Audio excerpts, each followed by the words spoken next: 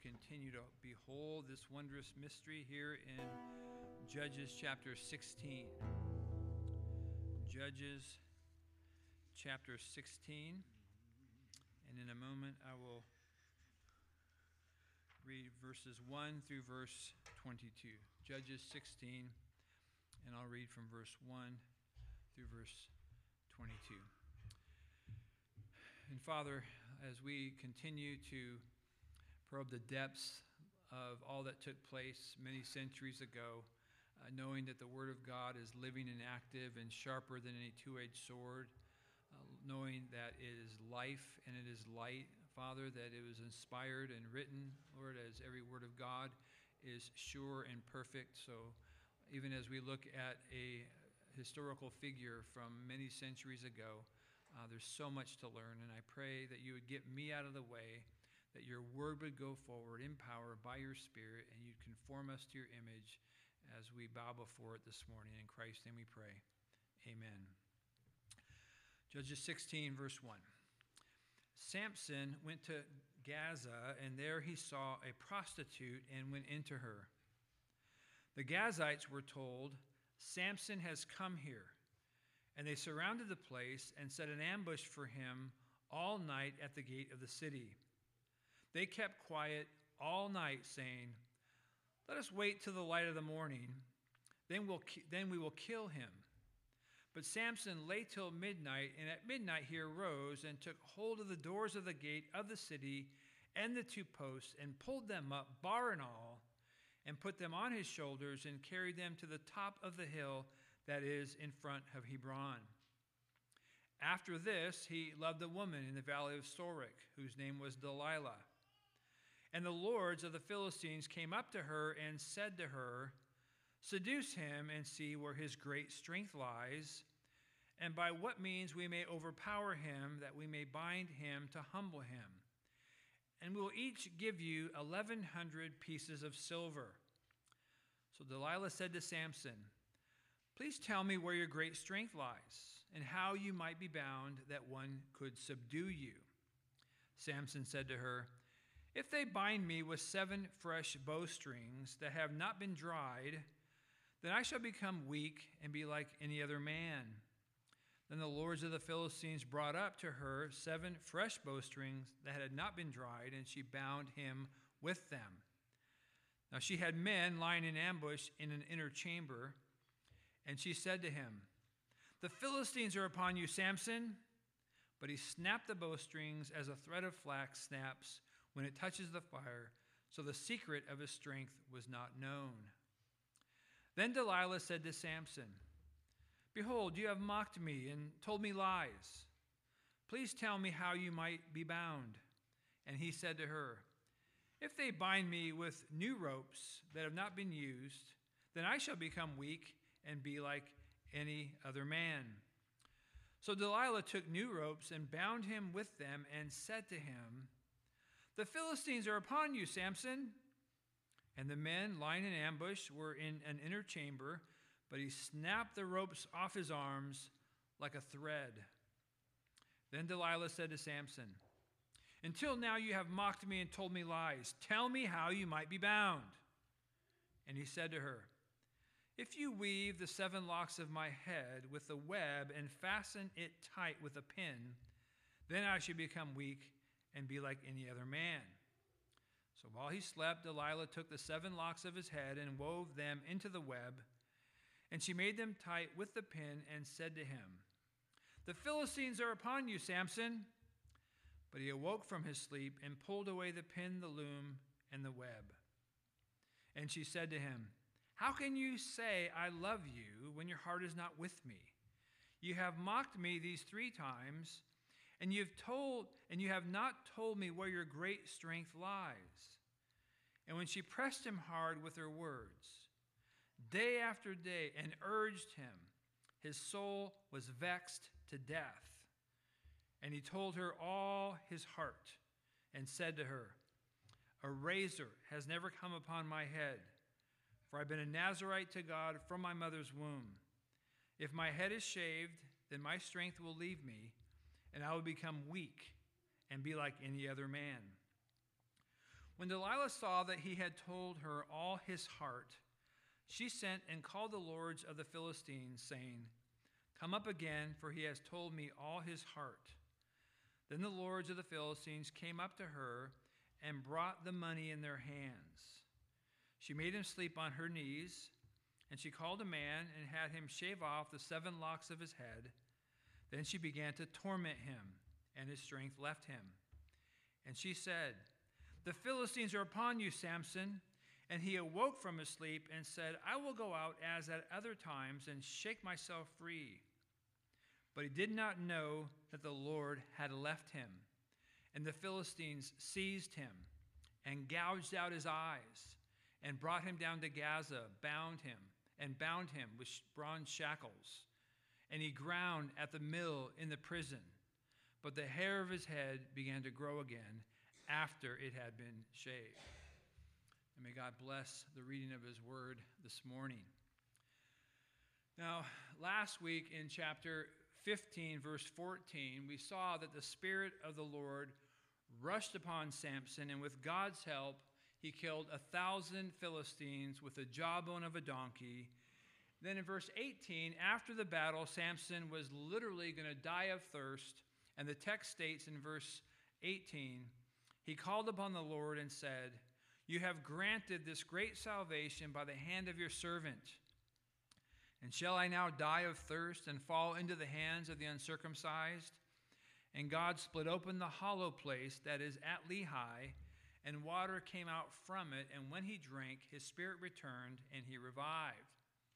If you remember, this is the very first time that Samson cried out to the only one who can save, to the only one who can deliver, to the only one who can provide great salvation. He is in great need, and he finally comes to God for help. And God meets him, God revives him, God replenishes him, and God restores him. And his restoration really parallels the resurrection of the Lord Jesus, because the words revive and return in verse 19 really have resurrection overtones. And clearly the author of the book of Judges, through the power of the Holy Spirit, at this point is affirming that Samson crying out to God to quench his physical thirst is a picture of him also desiring to quench his spiritual thirst. And in that salvation, and in that strength, in that affirmation of faith, notice the last verse of chapter 15, and he judged Israel in the days of the Philistines 20 years. Now, we don't have a record of what took place for all of those 20 years, but apparently he was a faithful judge that we know had what we would call fatal flaws. And the one fatal flaw that plagued him all of his life was his repeated struggle with moral sin. I heard a pastor tell a story of a man that he had visited in the hospital who was in his 80s and on his deathbed. The man was, I don't know if he was in hospice, but he was ready to meet the Lord. And this pastor looked at the man and just in normal conversation, as you're ministering to someone who is ready to meet the Lord, just happened to ask him, John or Bill, whatever his name was, "Hey, do you have any regrets?" And the man looked right at the pastor and said, "I have one regret. Over the course of my life, I never had victory over pornography." And the man this pastor who was preaching, paused, and he looked at his audience, he looked at the people he's preaching to, and he said, "If this man's struggling until his death, that's not good news for you young people." He's encouraging them to kill sin, to die to sin, to do it now, and by God's grace, beg and plead and fight and resist. Don't take moral sin to your grave. The story of Samson is a story of a man of faith who at various times in his life went his own way and did his own thing and paid a great price for his disobedience. I want to say that again.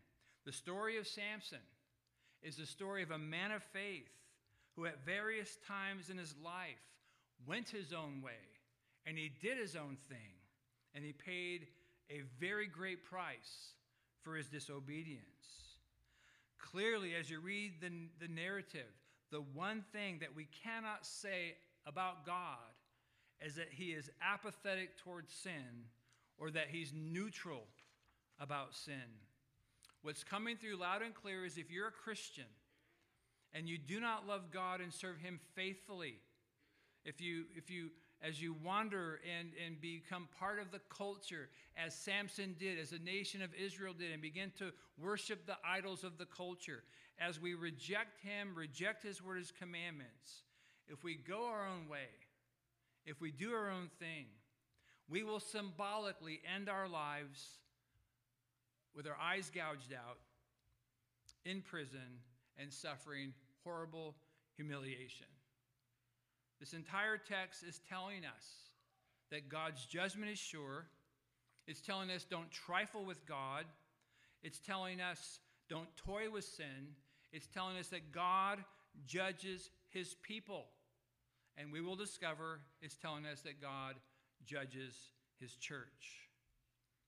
The lesson is to the nation, but it's also to the individual.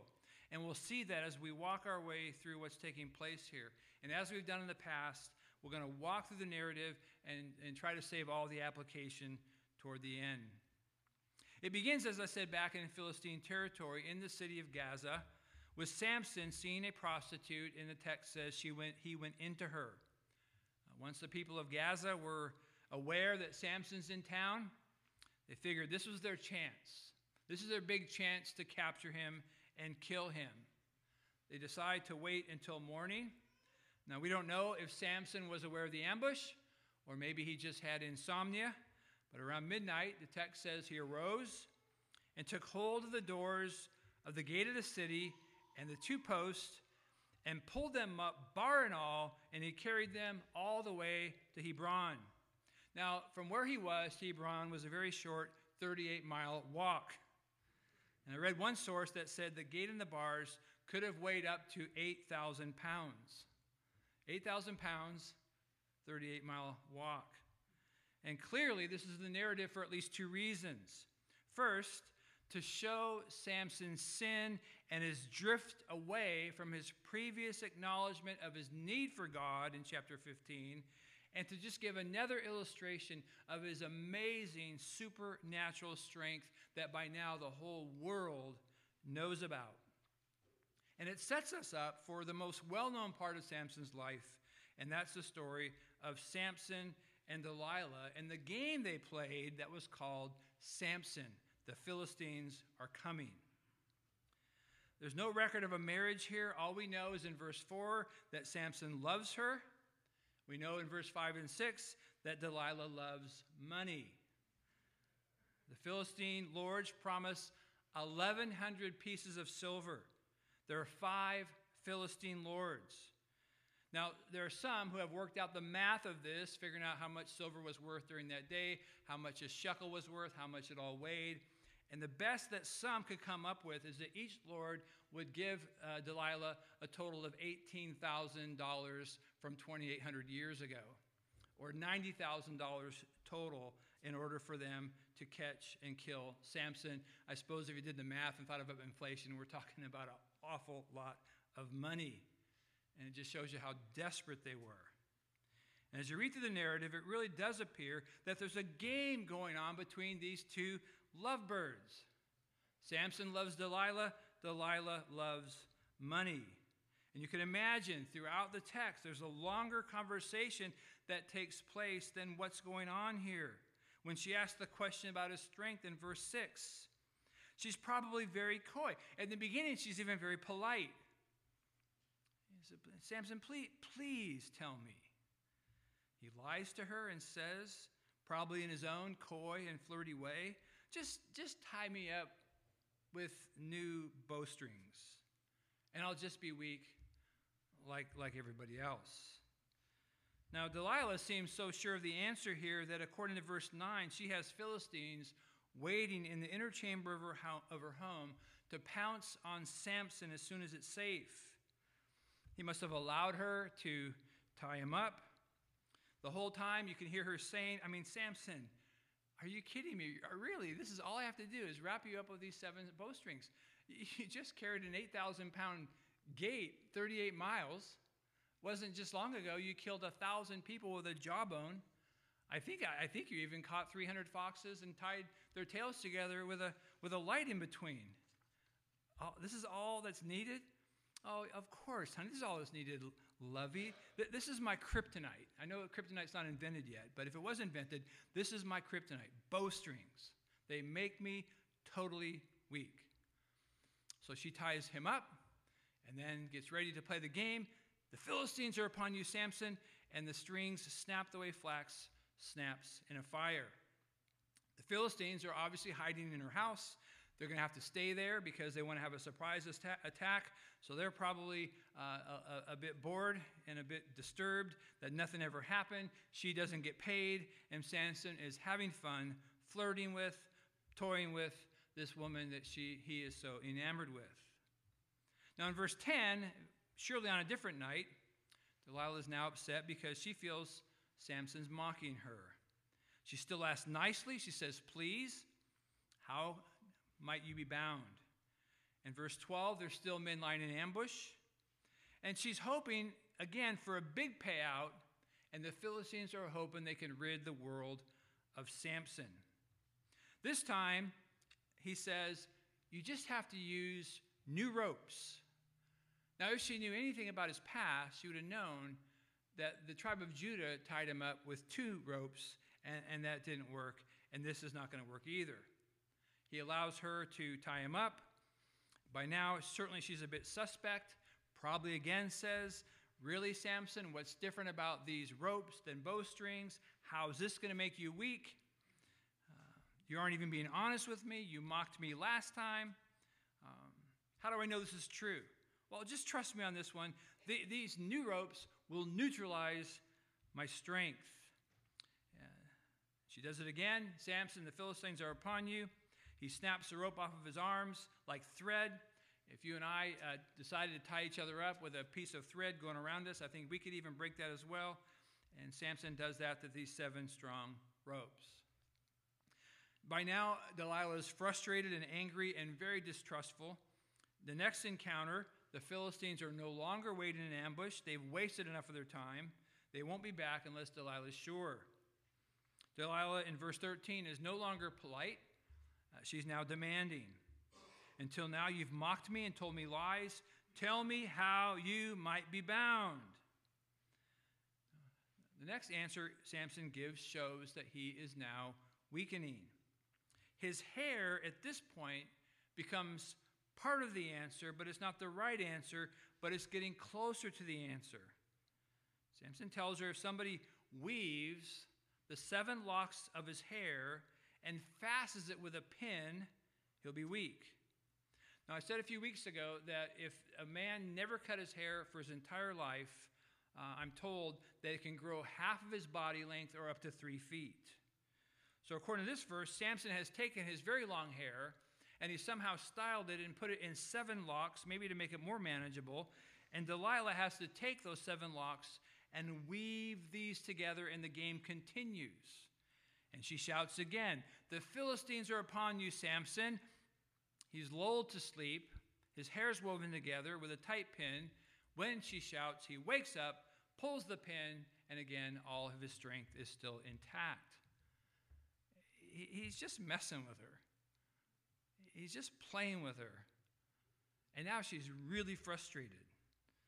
If appealing won't work, if being nice won't work, if saying please won't work, then move to a new strategy. Now this strategy is in verse 16. And when she pressed him hard with her words, day after day, and urged him, his soul was vexed to death. $90,000 is on the line. The Philistines are getting very impatient. So do what you have to do, morning, noon, and night, day after day. You know how your kids do that to each other sometimes? They keep asking the same question over and over again. Me and my brother and sister did that all the time. Tell me. Where's your strength? Where's your strength? Where's your strength? You can't even make the answer, and you're so frustrated, and they keep going and going and going. If you love me, you tell me. Will you quit asking me? Can't we just sit down and watch a quiet movie tonight? No, not unless you tell me. What's for dinner? Nothing till you tell me. Tell me. Where's your strength? Where's your strength? His soul is vexed to death. And in verse 17, he caves in. And he told her, all his heart and said to her, "A razor has never come upon my head, for I've been a Nazirite to God from my mother's womb. If my head is shaved, then my strength will leave me, and I shall become weak and be like any other man." Now, at this point, there's a difference in what he has said compared to what he's been saying. And the difference is so significant, it's enough for her, according to verse 18, to tell the lords of the Philistines to come back. She's confident that Samson said everything, and they must have been confident too, because the text says they brought money in hand. In verse 19, she lulls him to sleep on her knees, calls a man to shave off his 7 locks. And what a surprise it must have been that when he begins to wake up, she torments him. His strength has left him. She plays the "Here Come the Philistines" game again, and according to verse 20, and he awoke from his sleep and said, "I will go out as other times and shake myself free." But he did not know that the Lord had left him. And the Philistines seized him and gouged out his eyes and brought him down to Gaza and bound him with bronze shackles. And he ground at the mill in the prison, but the hair of his head began to grow again after it had been shaved. You know, we can laugh a little bit about the game they played. But by the time you get here, by the time you get to this part of the narrative, the weightiness and the solemnity is designed to overtake us because the games are over. Our hero is captured, his eyes are gouged out, and it honestly is a tragic end to a wasted life. And the reference to grinding at the mill in prison is a reference actually to women's work, utterly humiliating our warrior. There are old paintings of Samson being a giant muscle man who's pushing one of those mill grinders that oxen usually push. That particular way to grind grain was not invented until centuries later. In this time period, in this century, the mill grinder was a hand grinder, and he sat all day long doing just the work of a slave girl as they humiliated him there in prison, surely mocking him and jeering him and sneering at him. That's basically the gist of the text. What can we glean from this? Why did God allow the writers of Holy Scripture, through the inspiration of the Holy Spirit, record this for us? And I think these are things that we dare not miss. There's probably more to say than this, but at least not less. I think that what this is saying is that sin and rebellion and doing what's right in our own eyes leads to blindness, it leads to God's absence, and it leads to God's judgment. Let me just begin by saying that Samson was actually blind before he was blind. He was spiritually blind before he was physically blind. We notice this by the continued enslavement to moral impurity and his inability to see that he had met Delilah before. Now, don't misunderstand me. He could see fine. In chapter 16, verse 1, Samson went to Gaza, and there he saw a prostitute and went into her. I mean, Samson had 20/20 vision. Remember, his vision hasn't changed much in 20 years. Back in chapter 14, verse 3, he wanted to marry the Philistine girl from Timnah for the sole reason, quote, that she is right in my eyes. A chapter later, he wanted to go back to the girl that he almost married, and he wanted to take her into the bedchamber. And then here he sees a prostitute and immediately pays for his gratification. He could see physically. But let me say that what he saw physically blinded him spiritually. Sin blinds us, doesn't it? Sin blinds us, but I think moral sin actually kills us. It's instruction all through the early chapters of Proverbs. Proverbs 9:18 tells the naive fool, who's just like Samson, thinking with his glands, going to the house of the woman of folly. Solomon writes, but he does not know that the dead are there, and her guests are in the depths of Sheol. Proverbs 7:22, all at once he follows her, as an ox goes to the slaughter, or as a stag is caught fast, till an arrow pierces its liver, as a bird rushes into a snare. He does not know that it'll cost him his life. And don't miss the advice the Philistines gave to Delilah in chapter 16, verse 5. The lords of the Philistines came to her and said to her, seduce him and see what great strength, and see where his great strength lies. See, Samson was able to be seduced because his heart was already drawn toward impurity. I think chapter 16, verse 1 gives 3 stages of what went on here. First, it says that Samson went to Gaza. He's immediately putting himself in a place of temptation. We saw before that he's drawn to women who are outside God's covenant family. This is where he met up with his first lover, not quite lover, because he never got the chance to marry her. Once he's there, the next phrase says he saw a prostitute. Well, the very fact that he saw a prostitute doesn't mean he has to visit her. It could have ended right there. Didn't have to go any further. But it did. And then it goes on to say that he went into her. His heart was drawn to impurity long before he left his house, placing himself in the way of temptation without even a fight, without even a battle against sin.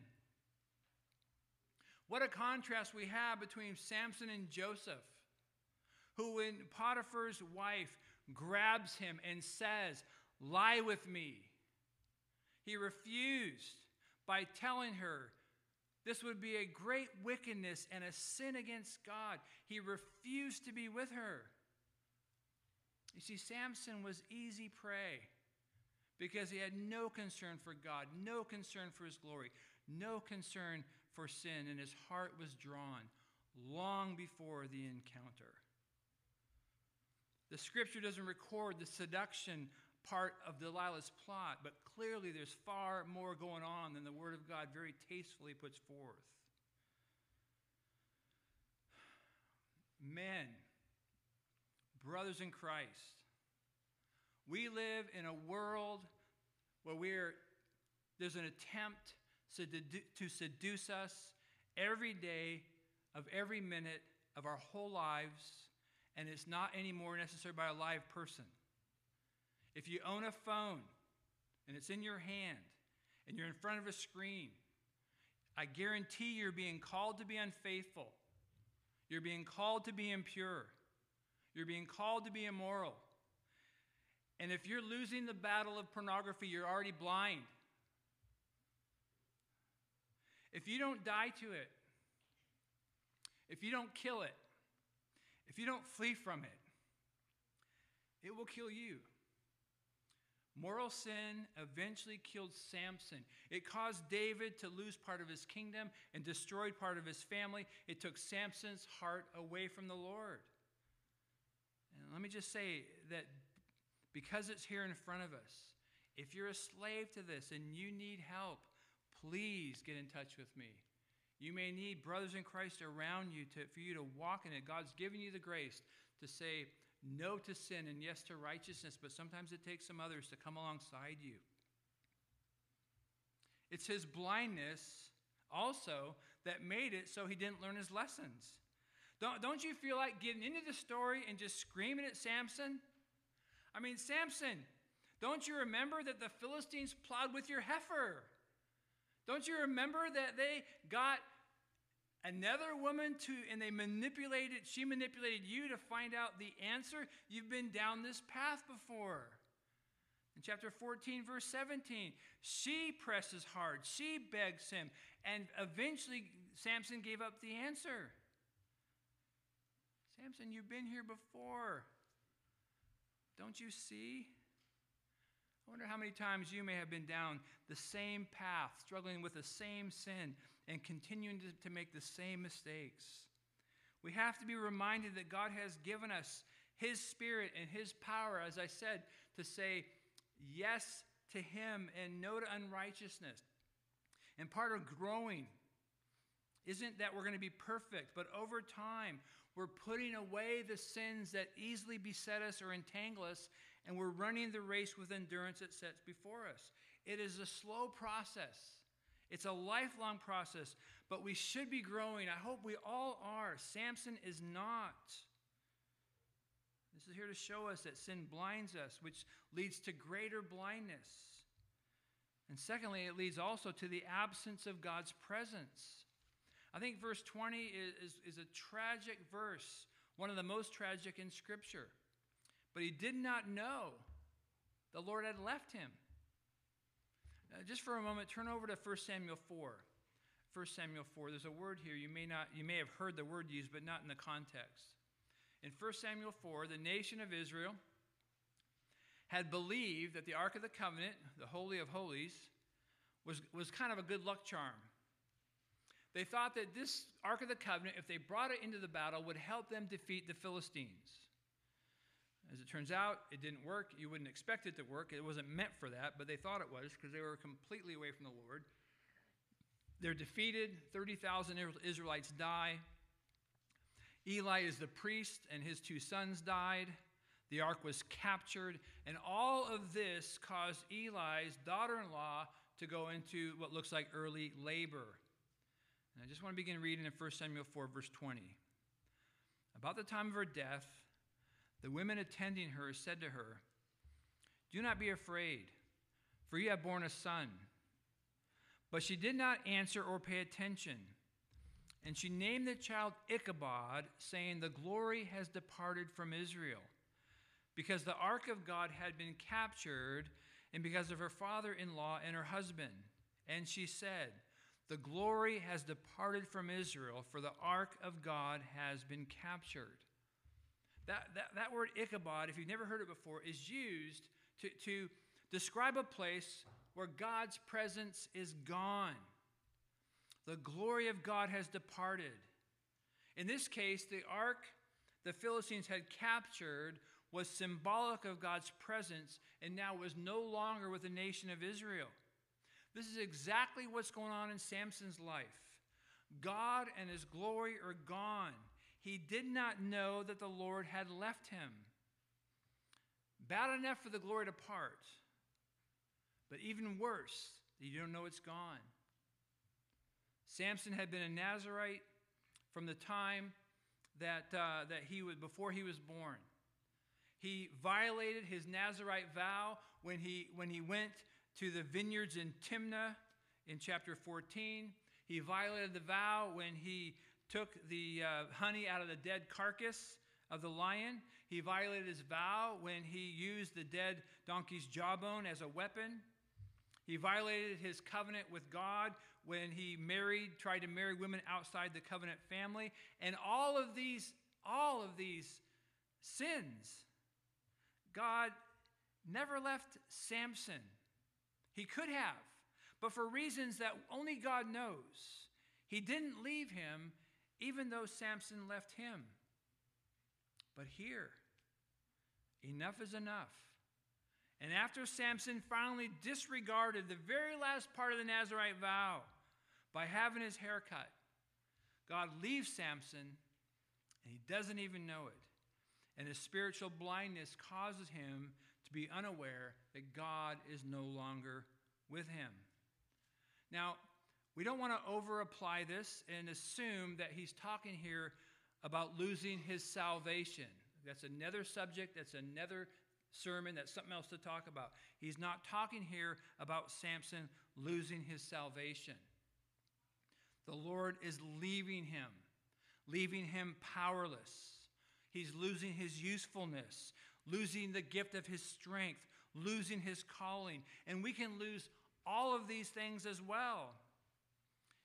When he got up without God's presence, he had no strength. The Philistines finally subdued him. I'll never forget a story a friend told me when he was a Bible college student, and so was I. He had an assignment. He was supposed to interview a pastor and just talk to the pastor about ministry, about life, about church growth, about methodology. And he happened, obviously, to interview his pastor, which happened to be my pastor.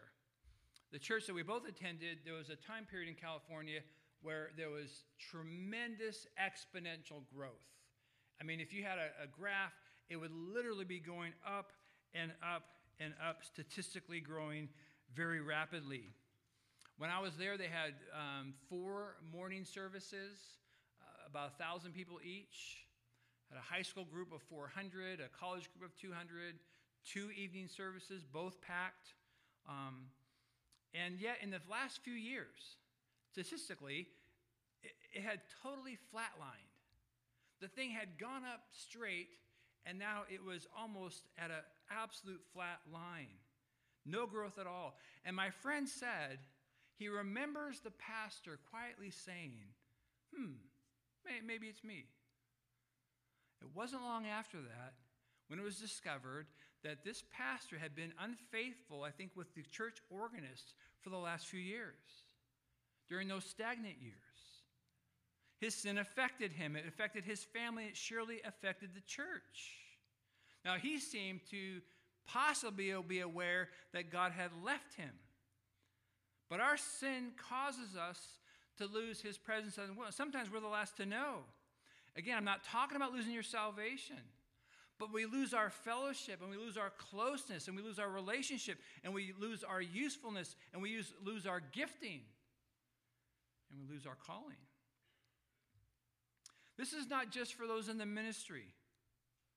The moms, ladies, the most important thing that you can be and do for your husband, your family, or for your church is to walk faithfully in obedience. Dads, fathers, men, the most important thing we can do for our wife, our children, our church, those who know us, is to walk in faithful obedience. All of us. The most important thing we can do is to live for God in his glory. As 1 John tells us, to walk in the light as he is in the light. So we have fellowship with one another, which leads us really to our last point. Because thirdly and lastly, this passage is teaching us that God's judgment is sure upon those who are in sin. Up until now, we've seen God deliver when they cried out of their misery. Up until now, we've seen God deliver, remember, even when they didn't cry out. We've seen his compassion, God's compassion for people is so great that he delivers his people even when they're not asking. And I've attempted to emphasize over and over in this book that what a blessing it is that God gives us what we don't deserve, and he doesn't give us what we do deserve. When the nation first began to go their own way, we know from Scripture that God had every right, if he chose to bring all the consequences that he promised would come upon them if they forgot him, if they worshiped false gods, if they married outside of Israel. And I've said a number of times, God is long-suffering and God is patient. And what the writer of the book here is saying, through the inspiration of the Holy Spirit and the record of the life of Samson, is that the day will come when God will say, enough is enough. The life of Samson teaches us that there is an end to God's long-suffering. There is an end to God's forbearance. I have a quote in your bulletin by R.C. Sproul that I think is very helpful. The other quote by Ralph Davis is just for your benefit. I'm not going to read it. R.C. Sproul made this great comment. He says, God's grace is not infinite. God is infinite and God is gracious. We experience the grace of an infinite God. But grace is not infinite. God sets limits to his patience and forbearance. He warns us over and over again that someday the axe will fall and his judgment will be poured out. I think in hindsight, many of my sermon titles in Judges I've attempted to capture, remember the pattern we've talked about throughout the entire book. Israel sins, God sees, God sells them into slavery, and then they cry out, and then God saves. We said that over and over again. Israel sins, God sees, God sells them into slavery, and then God saves. And my exhortation has been, What a great, long-suffering God we serve, who saves those even when we don't cry out. And for 16 chapters, and the better part of 250 years of history in the book of Judges, the pattern's now changing. Now the pattern is going to be Israel sins, God sees, God sells, and God judges. As I mentioned earlier, Samson's life is designed to parallel the nation of Israel. In chapter 13 through 15, Samuel sins like Israel sins. God delivers Samson like God delivers the nation. Now we're in chapter 16. Samuel sins and Israel sins. God judges Samson. God will judge the nation. This is a warning to the nation that very soon, enough will be enough. There's a limit to God's forbearance. I just want to pause here and say that we have to be really careful that we keep the application where it's meant to be. Do not make the immediate jump to apply this to the United States. I have to remind you that the book of Judges is written to God's people, therefore applied to God's church. The United States is not God's people, and we have never been. The United States is not the church. We're just a nation. We're a nation like Australia. We're a nation like England. We're a nation like Ecuador. So we want to be really careful to see this text is written and applied to his people, his followers. And we cannot forget that judgment always starts in the household of God. I mean, don't we see this in the book of Revelation? Turn to Revelation chapter 2 for a moment. We certainly can't read all of the things the Spirit of God told the Apostle John to write down about the 7 churches, but we do know that these are real churches in the first century, and like all churches, they had a fair share of problems and issues. We'll just look at one of them. We'll look at the church at Ephesus, and I'll start reading from verse 5 of chapter 2. We'll just pick it up actually in the middle of verse 4 of chapter 2. Where John writes, "But I have this against you." This is the Lord Jesus talking. "I have this against you. You've abandoned the love you had at first. Remember, therefore, from where you've fallen, repent, and do the works you did at first. If not, I will come to you and remove your lampstand from its place unless you repent." The removal of the lampstand was a removal of the church. And the whole point of all 7 of those churches is that God judges his people. God judges his churches. God is gracious. He's forbearing, but his grace is not infinite. There is a time when God says, enough is enough. Apparently, the people in this church were gathering Sunday by Sunday, even though they had abandoned their first love that they had at first. Yet they're still gathering.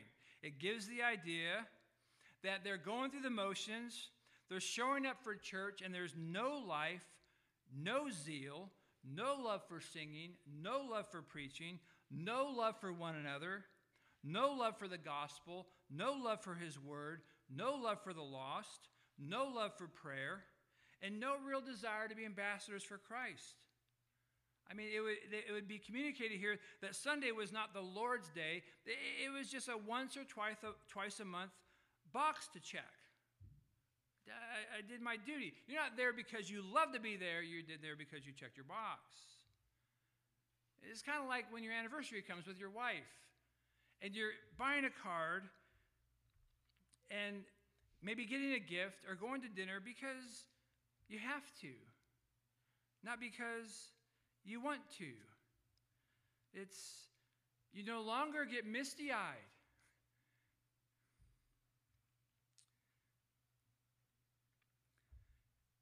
You've forgotten what it was like when you first were married, where you just couldn't believe that she actually picked you. After 40 years, you should be more amazed than you were in the beginning, shouldn't you?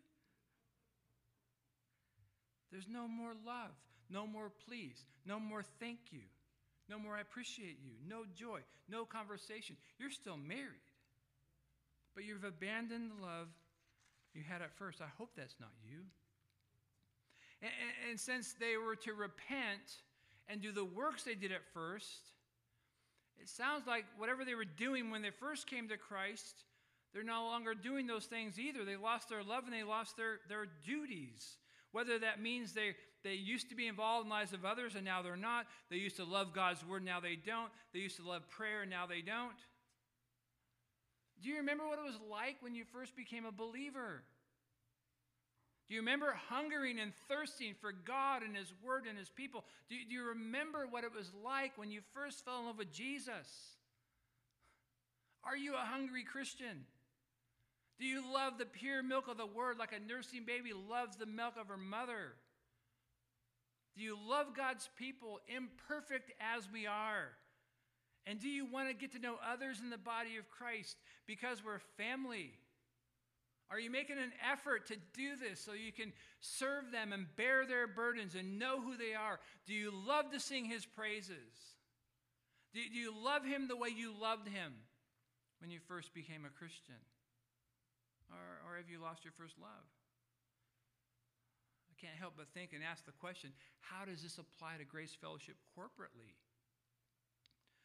Are we in danger of having our candlestick removed because we've lost our first love? I mean, what do we need to repent of? I still feel like I'm fairly new here, 3 years almost. But a church that's 127 years old, 16 or 17 pastors, 47 years of a school, surely has had periods of faithfulness. And yet some of our legacies involved with church splits and moral sins and angry participants in congregational meetings and broken relationships and individuals who have sinned against one another. Maybe they made right. Some of them have, maybe.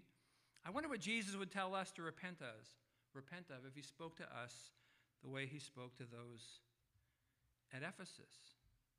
Have we lost our first love? Beloved, the tragedy of Samson is the tragedy of any and all believers who have followed his pattern of sin and blindness, and who because of sin lose the presence and the power of God, and churches become totally ineffective. That's why you can write Ichabod over them. God is long-suffering. God is patient. God also knows when enough is enough, and He brings His judgment. He removes His candlesticks, and His glory departs. I pray this won't be you. I pray this won't be us. Now, it's really too bad I have to stop here. I hate to stop at this moment. Even in these adverse circumstances, in the text, God still hears the cries of the people who come to Him for grace.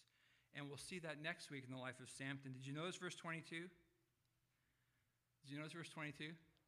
But the hair of his head began to grow again after it had been shaved. That's a very small promise, but it has a very big voice. There's no magic in his hair. The power is in the God who causes hair to grow. And even in this chapter that shows God's judgment upon His servant, there's always the hope of renewal. Always the hope of restoration. And always the hope of God's presence returning as we repent and trust in Him. Let's pray.